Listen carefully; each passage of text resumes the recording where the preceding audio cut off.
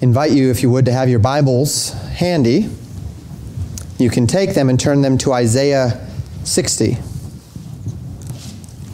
We're not far removed from the time we spent in the evening service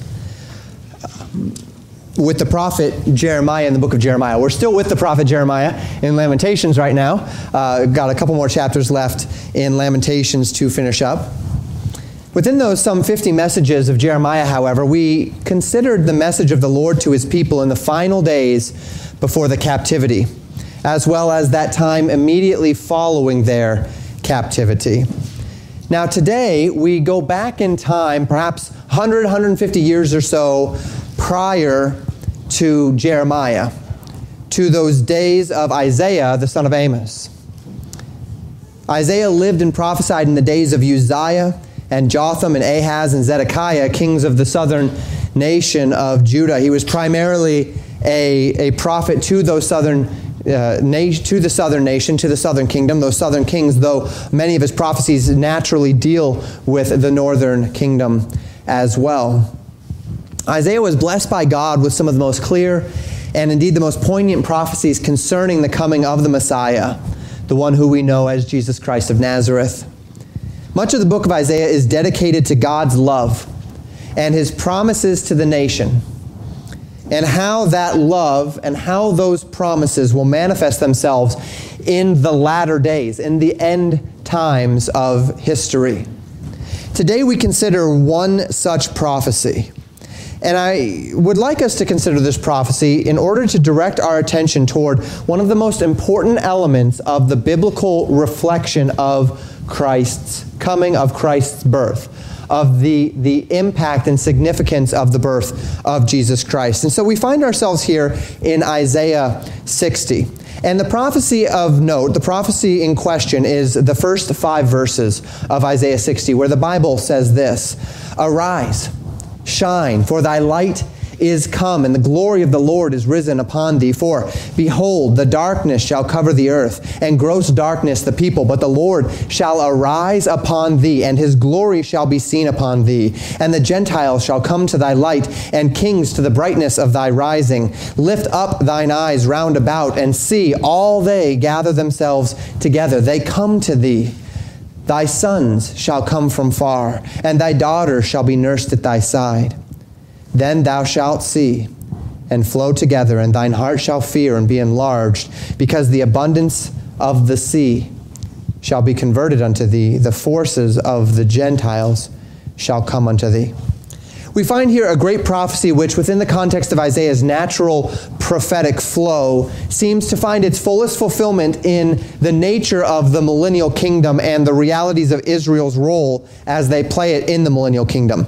This is a time when Israel, God's people Israel, will glow, if you will, with the glory of the Lord, and this glow will pierce into the darkness of the earth and will draw men unto the Lord by drawing them unto this blessed nation.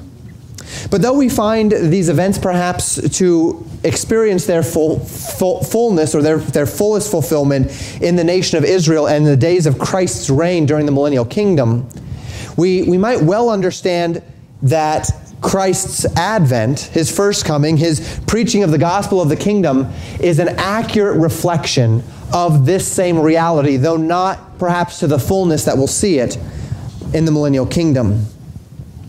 Also well manifested in the ministry of Christ throughout the world through his church. And that's where we're going to go with this today. We're going to look at these verses. We're going to understand these verses. We're going to see how they manifest themselves in Christ's advent.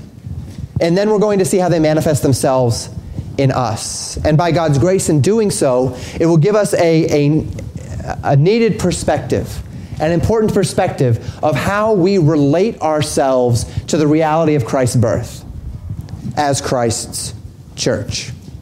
So you're there in Isaiah 60. Verse 1, we read it already. It says, "Arise, shine, for thy light is come, and the glory of the Lord is risen upon thee." The call then, as we find in verse 1, is to rise up and to shine. A picture of a candle, if you will, being lifted up on a candlestick, elevating itself above its surroundings so that the light which it emanates might have the fullest effect upon the darkness that is surrounding it. Now, the notable exception, of course, is that within this context, we see that the light that is being emanated here is not a light that would slowly burn down like a candle would, right? But it is a light that is in itself. The candle is in itself the light. The call here is that the object of this exhortation would shine the light of the glory of the Lord that has risen upon him. That he would arise so that the glory of the Lord which is upon him would be able to shine out into the darkness that is around them. And this darkness is described in verse 2. For behold, the darkness shall cover the earth, and gross darkness the people, but the Lord shall arise upon thee, and his glory shall be seen upon thee. Isaiah describes the earth as being covered in a darkness, as we perhaps see with the eye of the prophet, and he sees the darkness that is covering the earth. He calls it a gross darkness. That idea there of gross there not being disgusting as we would think of it today, but rather the idea of large or of thick or of heavy darkness.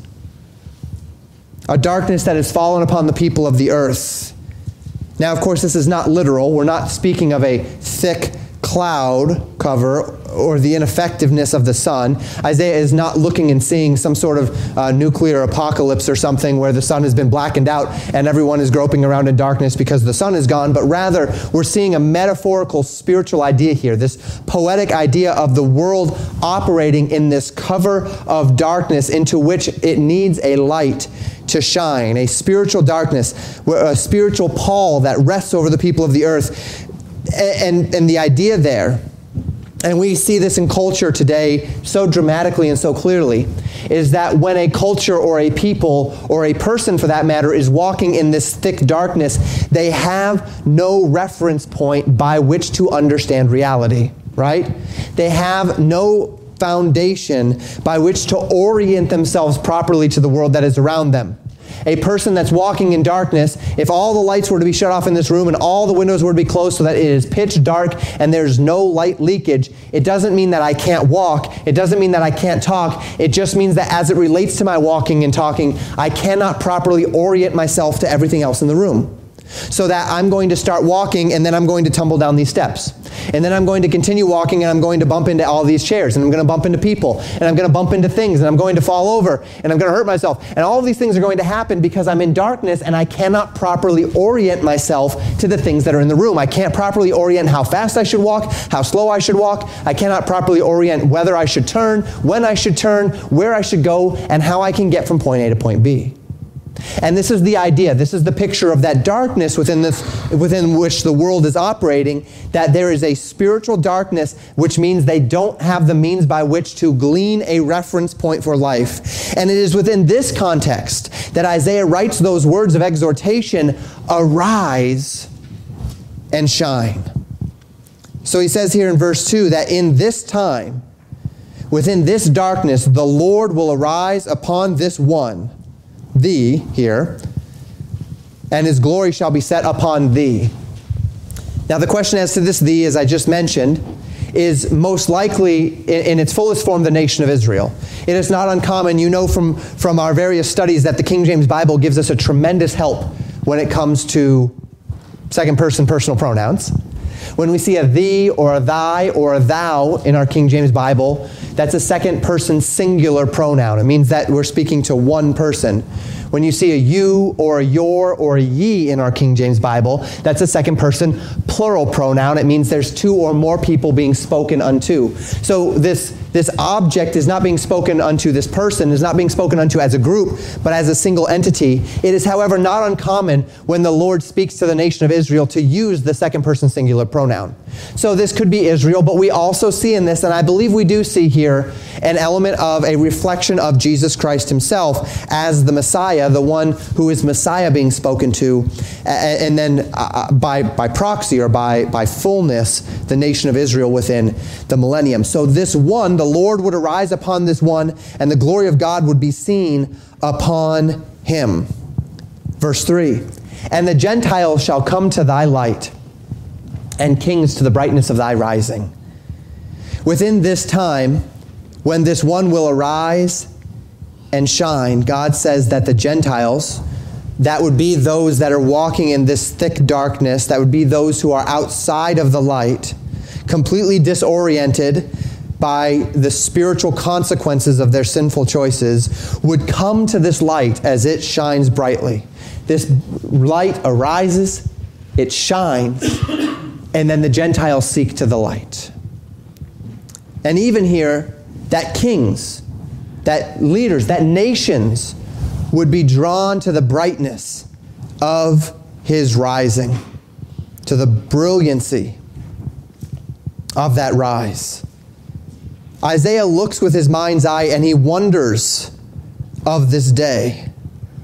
And he marvels at this day. And so says in verse 4, lift up thine eyes round about and see, all they gather themselves together. They come to thee. Thy sons shall come from far, and thy daughter shall be nursed at thy side. Isaiah says, lift up your eyes. Look around you and see the nations, see the people gather themselves to the brightness of that rising, to the brilliancy of that light. The kings coming to the glory of that light, the nations coming to the glory of that light piercing into the darkness of this of the world, that gross, that thick darkness that's upon this world, and then a light rises and shines and pierces that darkness, and people's eyes see a reference point, and it's a glorious reference point, and they're drawn to that reference point, and they start seeking unto that reference point from near and from far, that they may bask in the warm glow of that brightness. Verse 5, then thou shalt see and flow together, and thine heart shall fear and be enlarged, because the abundance of the sea shall be converted unto thee. The forces of the Gentiles shall come unto thee. When you see this, Isaiah says, as he's looking with his prophetic eye, when you see this, when you see this happening, you will flow together, a merging of the nations into that light, and an enlargement of the heart, a reverence of the heart as it basks in the glory of the light of the Lord. And all of that because the abundance of the sea. Now we have here one of those references, if you recall from our Revelation series. One of the things that we noted is that oftentimes in prophecy we see the idea of the sea. And when we see the idea of the sea, there tends to be a general concept that the sea seems to represent the Gentile world or the unbelieving world. That you would have the land in prophecy, and the land would normally reflect the nation of Israel, God's chosen people, the covenant nation. And then you'd have the sea, which would reflect the unbelieving world, the world outside of the covenant of Israel. And so as we impose that interpretation upon this verse, we see a parallelism here, that the abundance of the sea shall be converted to thee, the forces of the Gentiles shall come unto thee. Those two are saying the same thing. The abundance of the sea is the forces of the Gentiles. That the Gentiles, the sea, the world outside of Israel, outside of the covenant nation, would come unto this one. And they'd be converted unto him, this one who reflects the light of the glory of the Lord. Now, as we read these words this morning, it's perhaps not difficult to imagine the link between them and the memorial which we observe in this Christmas season. In reality, we don't have to imagine, though, because the Scriptures draw this link for us very, very clearly. The first step in this link is to understand the nature and the essence of the incarnation of Jesus Christ from a broad perspective. And the Gospel of John, chapter 1, gives us then that nature of this idea from a broad perspective. In John 1, verses 1 through 5, the Bible says this: in the beginning was the Word, and the Word was with God, and the Word was God. The same was in the beginning with God. All things were made by Him, and without Him was not anything made that was made. We're speaking of the Word here. In Him was life, and the life was the light of men, and the light shineth in darkness, and the darkness comprehended it not. We find a description here of the incarnation of Jesus Christ, entering into this world as the very living Word of God. That He who always existed, He who was from the beginning, He who is the Creator, He who is the Sustainer, He who is life, and in this life was the light of men, and He who shines that light into the darkness, though the darkness does not necessarily comprehend it. The fullest expression of the nature and the character and the will of God, so that Jesus would say in John 14, verse 9, "He that hath seen me hath seen the Father." And John 1 verse 14 tells us that the Word was made flesh and dwelt among us. And we beheld His glory. The glory is of the only begotten of the Father, full of grace and truth. And so this Word, who is the light of life, becomes flesh and dwells among us. We see the Bible describe Him as this life, as this light. And as He shined that light into the darkness, the Bible says, comprehended it not. That word there, comprehend, it does not mean to understand in its broadest form as we think of it today. But the idea of comprehending something means to possess it or to apprehend it.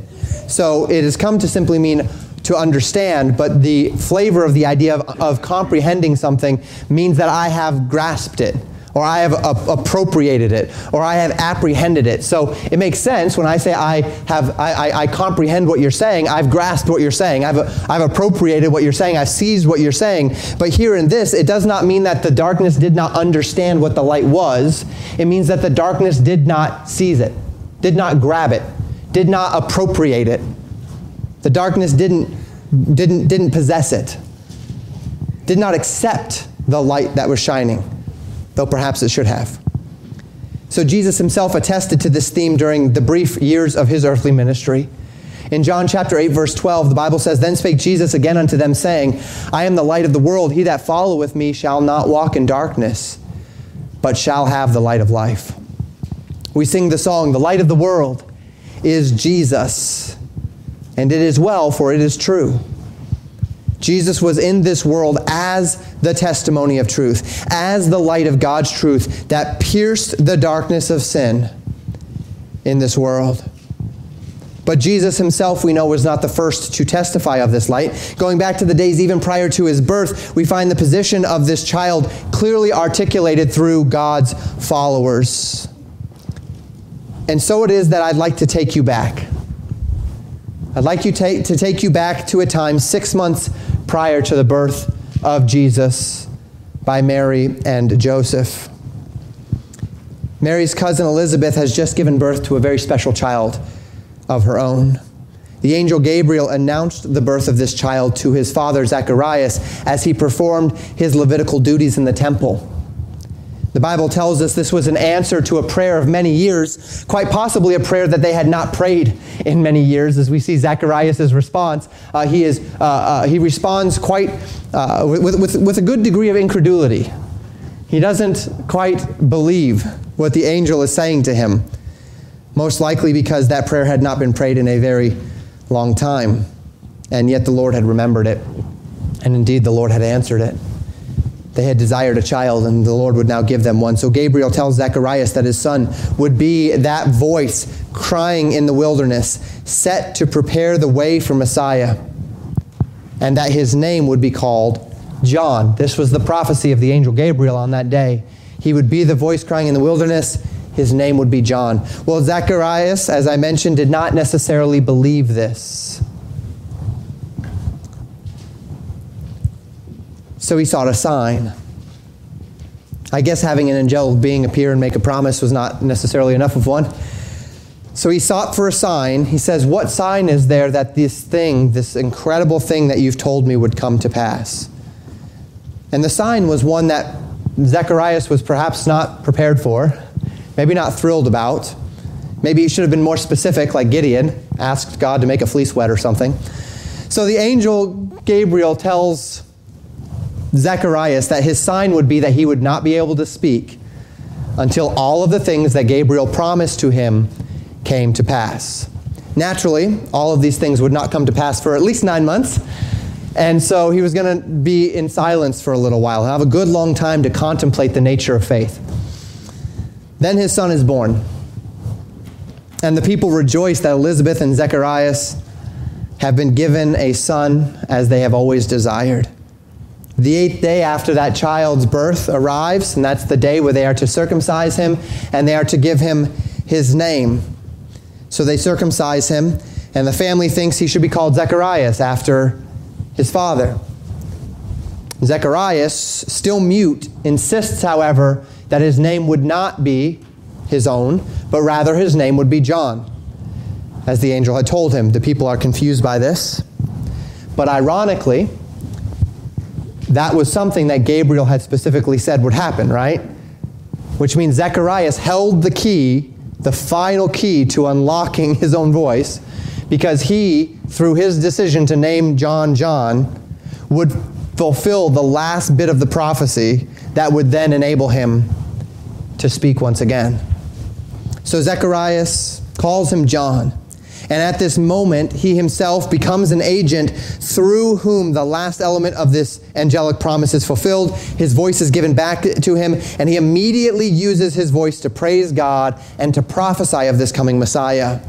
With grand exclamation, with tremendous praise, Zacharias then says these words in Luke 1, verses 67 to 79. His father Zacharias was filled with the Holy Ghost and prophesied, saying, "Blessed be the Lord God of Israel, for he hath visited and redeemed his people, and hath raised up an horn of salvation for us in the house of his servant David, as he spake by the mouth of his holy prophets, which have been since the world began, and that we should be saved from our enemies and from the hand of all that hate us, to perform the mercy promised to our fathers, and to remember his holy covenant, the oath which he sware to our father Abraham, that he would grant unto us that we, being delivered out of the hand of our enemies, might serve him without fear, in holiness and righteousness before him all the days of our life. And thou, child, shalt be called the prophet of the highest, for thou shalt go before the face of the Lord to prepare his way." He's speaking now to his son John, "to give knowledge of salvation unto his people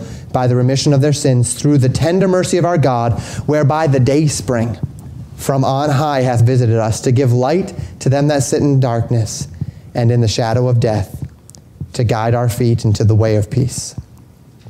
Within these wonderful words of praise unto our God, we find Zacharias extol a particular characteristic of the Messiah that would come.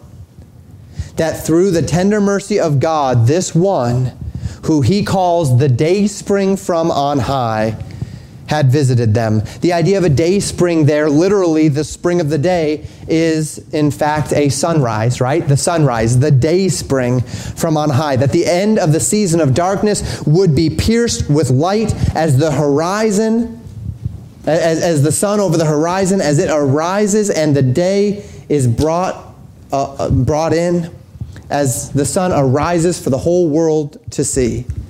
Zechariah says, that is what is coming. That is the Messiah. He is the dayspring from on high, a light that he might give light to them that sit in darkness and in the shadow of death.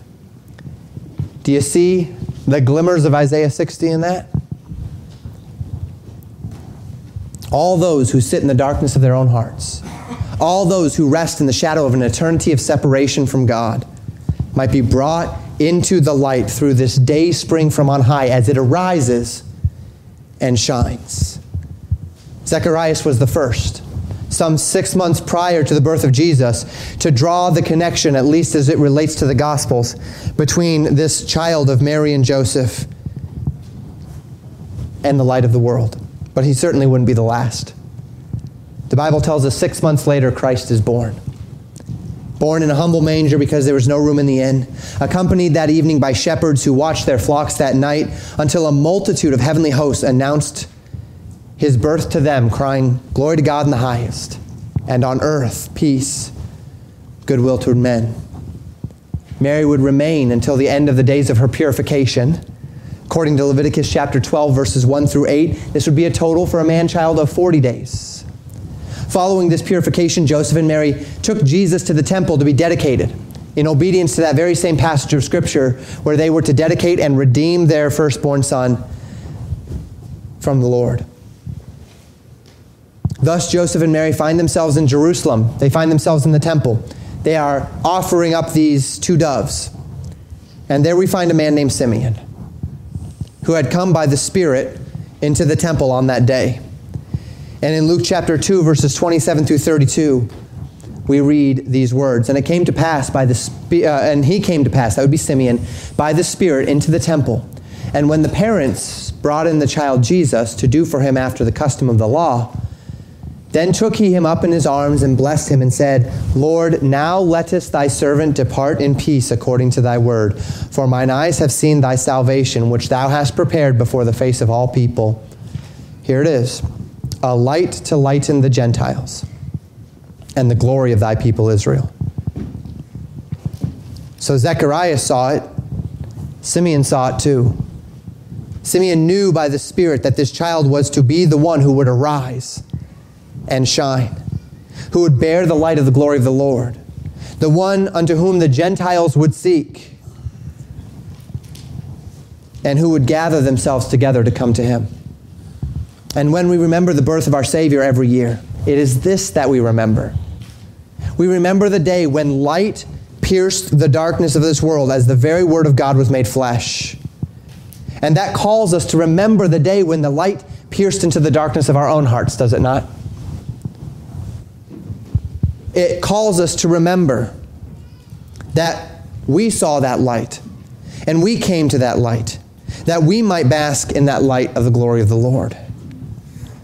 Or perhaps you sit here on this Sunday morning before Christmas and you have never come to that light. Maybe you have seen that light as that light has pierced into the darkness of this world, but you comprehended it not. And you've never come to that place where you've recognized that you're a sinner and that your sin has separated you from God and that there's nothing that you can do to turn the darkness that is in you into light. Darkness is, by definition, the absence of light. And until there is a light that is shined into your heart will be darkness. And perhaps it is today that you're recognizing that there is no solution in yourself to your sin. That there's no way you can earn your way to God. There's no way you can work your way to God. There's no way you can buy your way to God. No amount of church attendance, no baptism is going to get you to God, because the Scriptures tell us in Ephesians chapter 2, verses 8 and 9, for by grace are you saved through faith, that not of yourselves. It is the gift of God, not of works, lest any man should boast.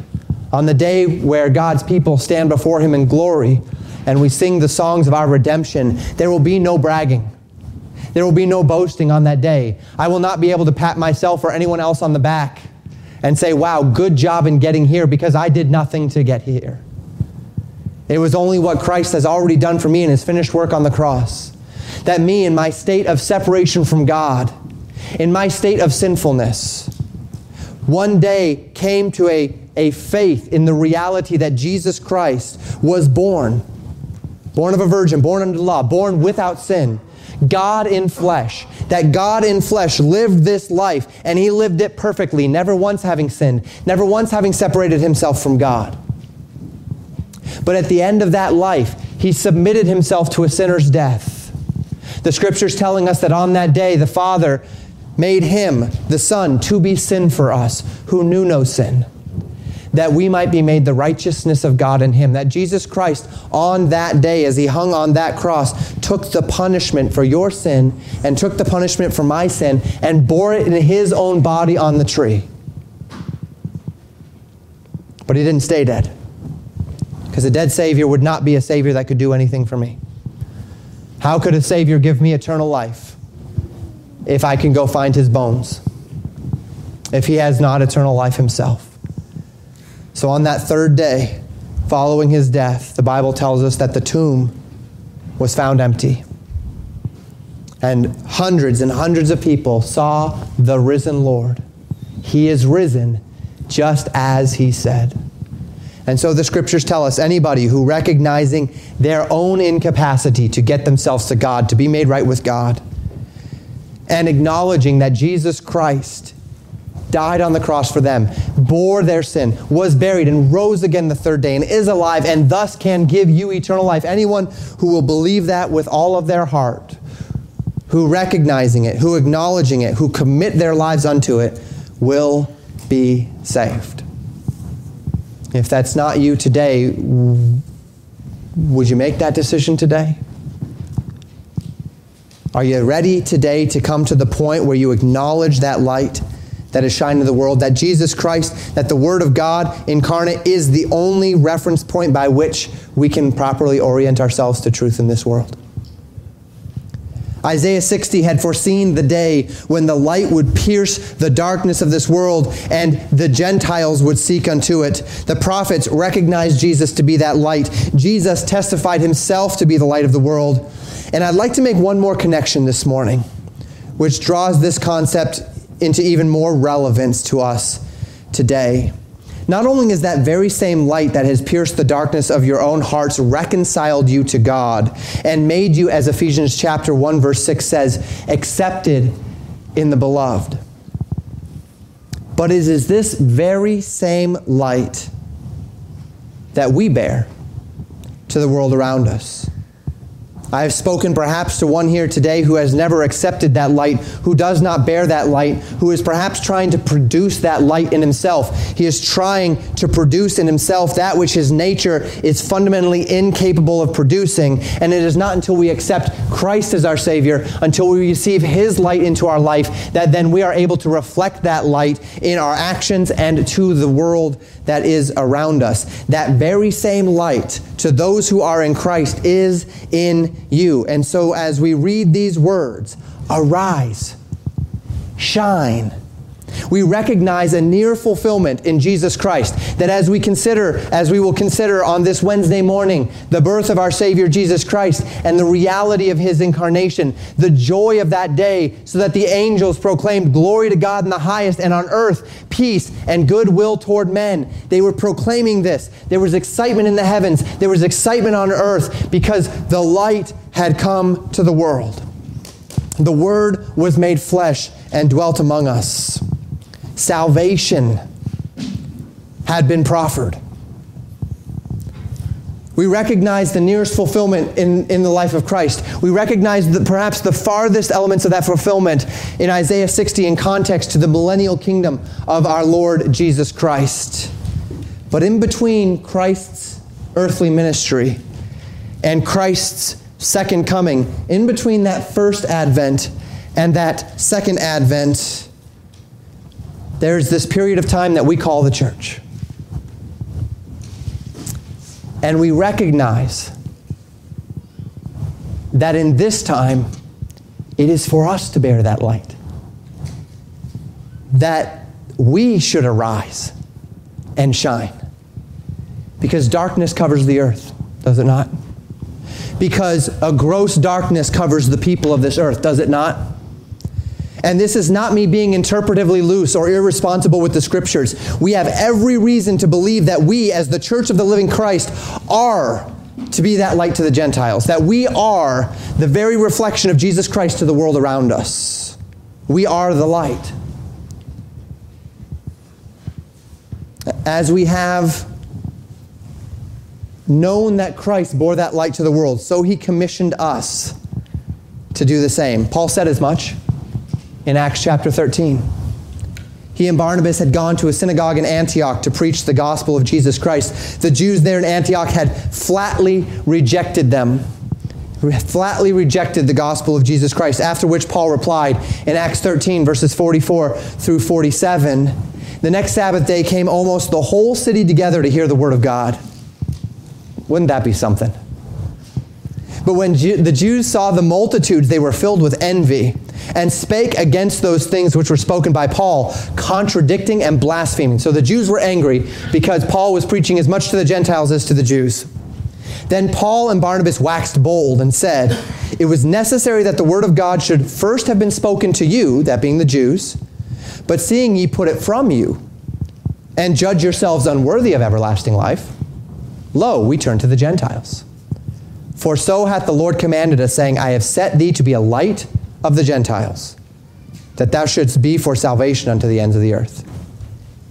Paul tells the people that the Lord Jesus Christ Himself had commanded Paul and Barnabas, apostles of the early church, that He had set them to be a light of the Gentiles, and that through them salvation would be extended to the ends of the earth. It is not a stretch, brethren, for us to understand that we bear the light of Christ to the world today. That we are called to carry the light of the glory of the Lord to the ends of the earth. That Christ's church is called to reflect the light which has pierced into the darkness of our own hearts to a world that is lost, dying, and desperate for a point of reference by which to orient themselves to the world that is around them.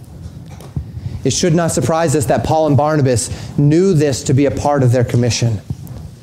For had not our Lord called his followers to do this very thing? Had not Jesus in much teaching reflected unto them the very essence of Isaiah chapter 60? Isaiah says, "Arise, shine." Did not our Lord exhort us in Matthew chapter 5, verses 14 through 16? Ye are the light of the world.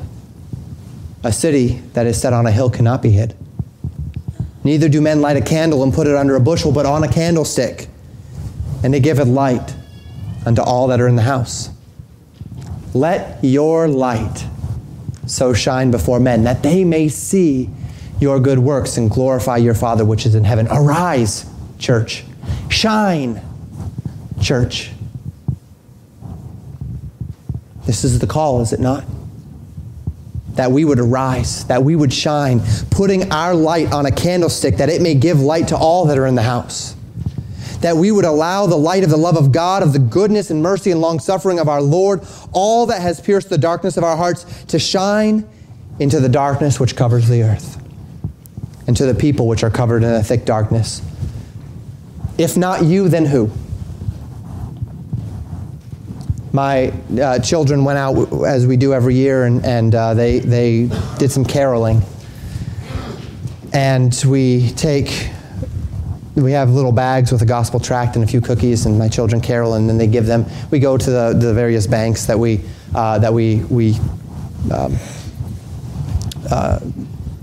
go to in town and such. And as we discussed this during Bible time one night, that was the question that we put forward. If not us, then who? If not you, then who? If not you toward your neighbor, who will reach them? Well, internet, TV. You really want to trust that to the internet or to the television? Well, if it's supposed to happen, it'll happen. Well, is it supposed to be you? Arise, shine. Shine into the darkness which covers the earth. Shine into the people that rest in a thick darkness. Are there people around you that are hurting and disoriented? They're trying to figure it out. You've got the answer. They may not listen. But have you arisen? Are you shining? Isaiah 60, verse 4. Isaiah said, "Lift up thine eyes round about and see." Did not our Lord tell his followers in John 4, verse 35, "Say not ye, there are yet 4 months, and then cometh harvest. Behold, I say unto you, lift up your eyes, and look on the fields, for they are white already to harvest." People are ready. Which people? Don't know. But they're ready. To this end, Christmas becomes something more than simply a remembrance to us. Something more than even the blessed remembrance of the day when the light entered the world. Jesus Christ came as a shining light, piercing into the darkness of this world, testified by Zacharias, testified by Simeon, testified, of course, by all of the Old Testament prophets.